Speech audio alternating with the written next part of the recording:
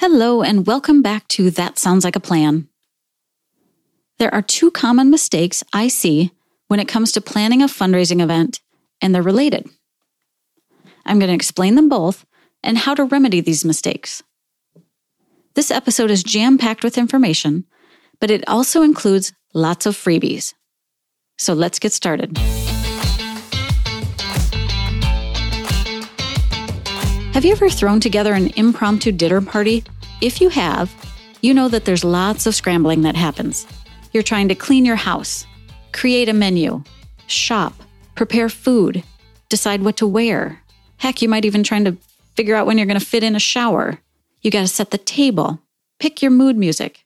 All of this is happening in a very short period of time, and it's stressful. This is one of the first mistakes I see nonprofits make. Not that they're throwing an impromptu dinner party, it's that they don't leave enough time to plan their event.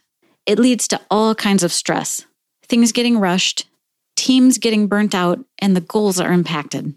The second mistake I see is not having a planning timeline, which can lead to things falling through the cracks. We're going to talk about both of these and how to prevent these mistakes, not leaving enough time to plan your event. I wish I could tell you there was some magic number for how many months out you should start planning your event. Like most things in the event world, it depends. Generally speaking, you should start planning 4 to 6 months prior to your event. Sometimes you can get by with less, but most often you need more time. Here are 5 factors to determine if you need to add more time to plan your event.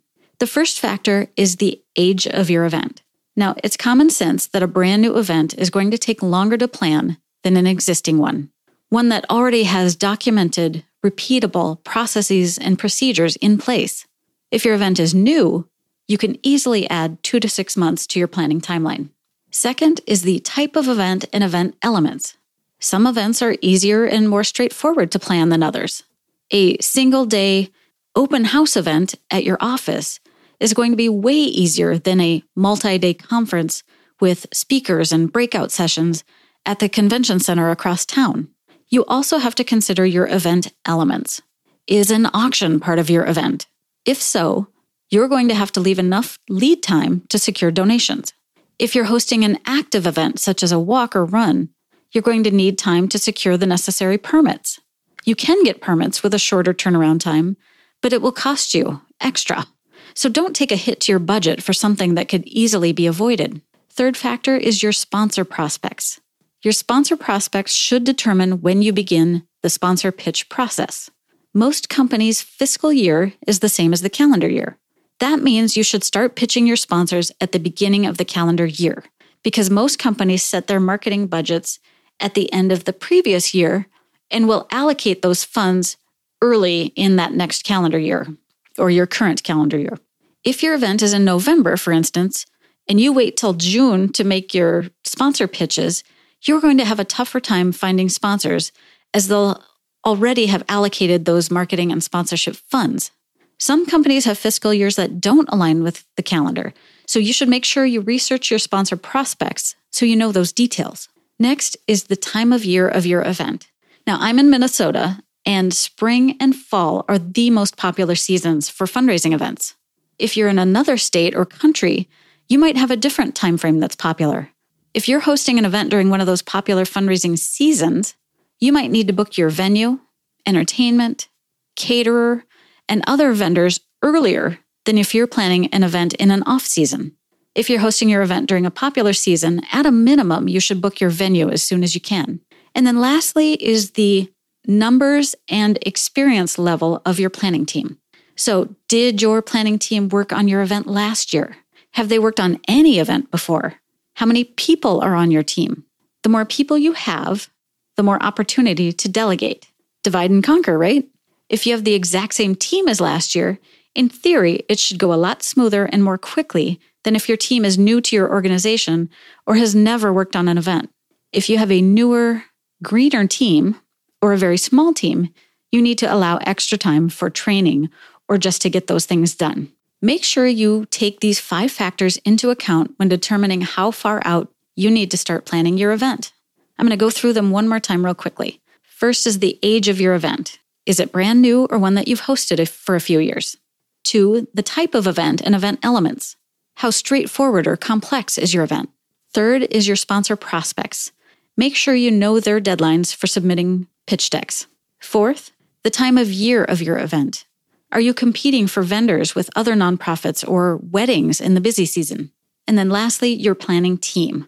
What level of experience are they bringing? Have they worked on your event? How many people are on your team? The second mistake I see is when nonprofits fail to have a planning timeline. It's fairly obvious, but if you don't know, a planning timeline is a detailed document that sets the milestones and deadlines for all the key event planning activities. It also includes who is responsible for each of those tasks so that nothing falls through the cracks. The best way to create an event planning timeline is to start with the date of your event and work backwards. For instance, if your event is on April 4, then you may want to close your registration on April 1.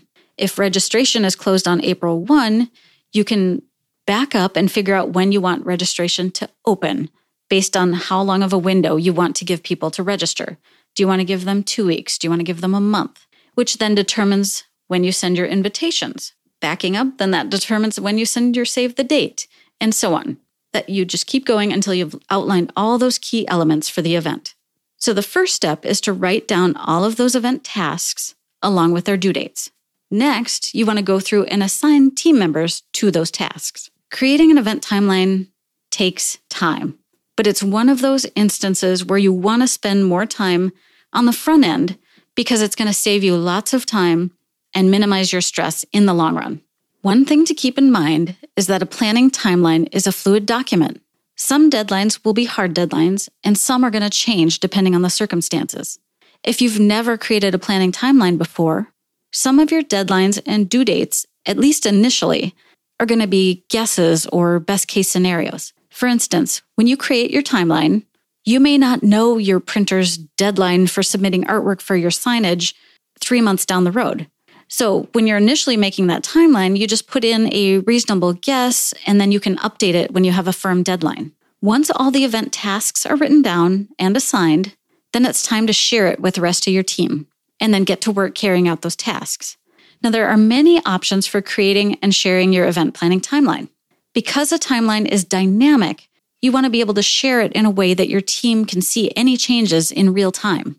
In the olden days, I used to create the timeline on an Excel spreadsheet, and then I'd email it to the team, and if there was any update, I'd have to email the new version. It was cumbersome, to say the least. Now you can simply use a Google spreadsheet, or there are a variety of project management tools that you can use. The two most popular free tools are Asana and Trello. Trello is a Kanban-style tool. Kanban is a Japanese word that means visual signal. Trello is a very visual way to track your progress on a project. Personally, I use Asana. The Asana dashboard is not as visually interesting as Trello's, but I found that the features in Asana outweigh Trello's, especially when it comes to event management and event timelines. Asana also includes lots of options for setting up and tracking your progress based on your preferred style. You can view your project as a task list, looks like a to-do list, in a calendar view, or you can also do the Kanban or board style as you would in Trello. In Asana, you can also assign team members to the tasks that you set up in there. And once a team member is assigned to that task, as long as there is a due date on that task, that team member is going to get an email reminder before that task is due. Now, in full disclosure, I'm a referral partner for Asana. I will say, though, that the majority of small nonprofits can easily get by with the free plan. I'm not going to push you into a paid plan. In fact, I used Asana's free plan for years before upgrading. However, if you ever do decide to upgrade to a paid plan, I would love it if you used my referral link, which I'll give you at the end of the episode. Now, nonprofits get a 50% discount on any paid Asana plan, and that's not part of my partnership deal with them. That's just their regular discounted pricing for nonprofits. And again, I'm not pushing you into that, so enough on that. Just remember that creating an event timeline is not a simple task. It's going to take a while just to get your first draft completed. And as I mentioned, it's dynamic and fluid, so you'll be updating that timeline as you go along. It's not one of those tasks where you're like, phew, glad that's done, because it's not done until the event is over. But it's a critical tool that can mean the difference between triumph or tragedy. I have found that I have to be in the right mindset before I can sit down and create a timeline. I have to set aside time in the morning because that's when I'm at my peak mental capacity, and I have to eliminate all distractions. So find a time when you can really concentrate to create your timeline. Or who knows, maybe that's just me. So to recap, 2 common mistakes I see nonprofits make are not leaving enough time to plan their event, which adds lots of stress, leads to team burnout, and can impact your goals because things get rushed. The second is not having an event planning timeline. Without one, things can fall through the cracks, deadlines get missed, and again, this adds to stress and team burnout. Not to mention that it can make you look unprofessional. At the beginning of this episode, I said that it was jam-packed with information, but also included lots of freebies. So here they are. The first freebie is a Google spreadsheet template that you can use for creating an event planning timeline. The second is I have a quick video where I show you how to use a wall calendar and sticky notes to plan out what goes into your timeline. And this is what I do before I put anything into Asana. This is the method that I use. Third, I have a video that shows you some basics for using Trello. I do have a Trello account. I don't use it for event planning timelines. I'll show you how I use it. But hopefully once you see some of these basics, if you prefer this style, go ahead and use Trello for planning your event planning timeline. And then lastly, I have a video that shows you how I use Asana for creating and managing an event timeline. For today's action item, pick a freebie from today's episode. You can download the Google spreadsheet template, or you can watch one of the short videos. Heck, watch them all. Select which method you're going to use for creating an event timeline and put a date in your calendar to create it. Make sure you select a time when you're at peak mental capacity and have the least amount of distractions or other looming deadlines. Now, if you have an event coming up, you obviously have to get this planning timeline done sooner than later. Just make sure you're picking a time when you work best. Now, if you have any questions about creating a timeline, you can post them in the private Facebook group. You'll find today's show notes, the links to all the freebies, and the link to the Facebook group at thatsoundslikeaplan.net/4 for episode 4. I really hope you got some great information today from this episode. An event planning timeline is such an important document to carrying out a successful event. So until next time, I will see you next week. Have a great day.